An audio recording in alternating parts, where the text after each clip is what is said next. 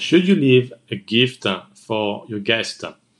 When you go to an Airbnb compared to a hotel, it's all about the welcoming, the personal touch, this special attention that hotels now try to do. You may have seen, some chocolates, or if you stay in a very nice hotel, you may have some fruits or even a bottle of champagne. Lucky you. But it's quite rare overall in a hotel, except those very tiny, chocolate that sometimes you may have slept on the pillow, and then you can see that the bed sheets don't look too well in the morning. So that's what you get in a hotel.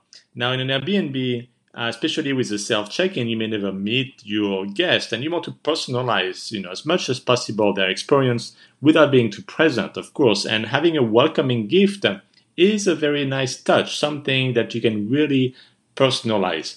Now, there are some gifts that are certainly better than others. You don't need to go overboard, and I wouldn't spend more than $10-15 for a gift, and make sure that it is something that they will appreciate.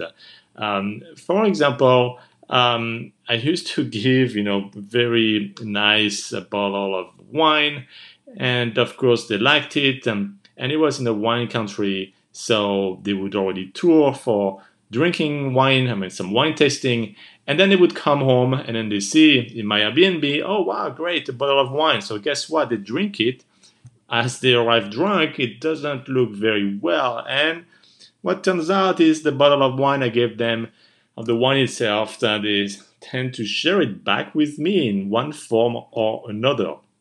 So wine was not going very well, I would say, and I changed to add some nuts or have a bottle of water, actually. They're usually thirsty, and water usually doesn't kill anybody. So you can give them nice bottle of water, sparkling water, some nuts, of course, some nice coffee pods or Nespresso, but a personalized gift, and it's all about the look as well. You may have it packaged, like in some properties, I have it very well packaged in a nice, little gift bag. You can buy tons of them on Amazon. Put a couple of goodies. They don't have to cost a lot, and people will feel that you spent some extra money for them, but guess what? They actually paid for it, and for those goodies, they actually paid a premium.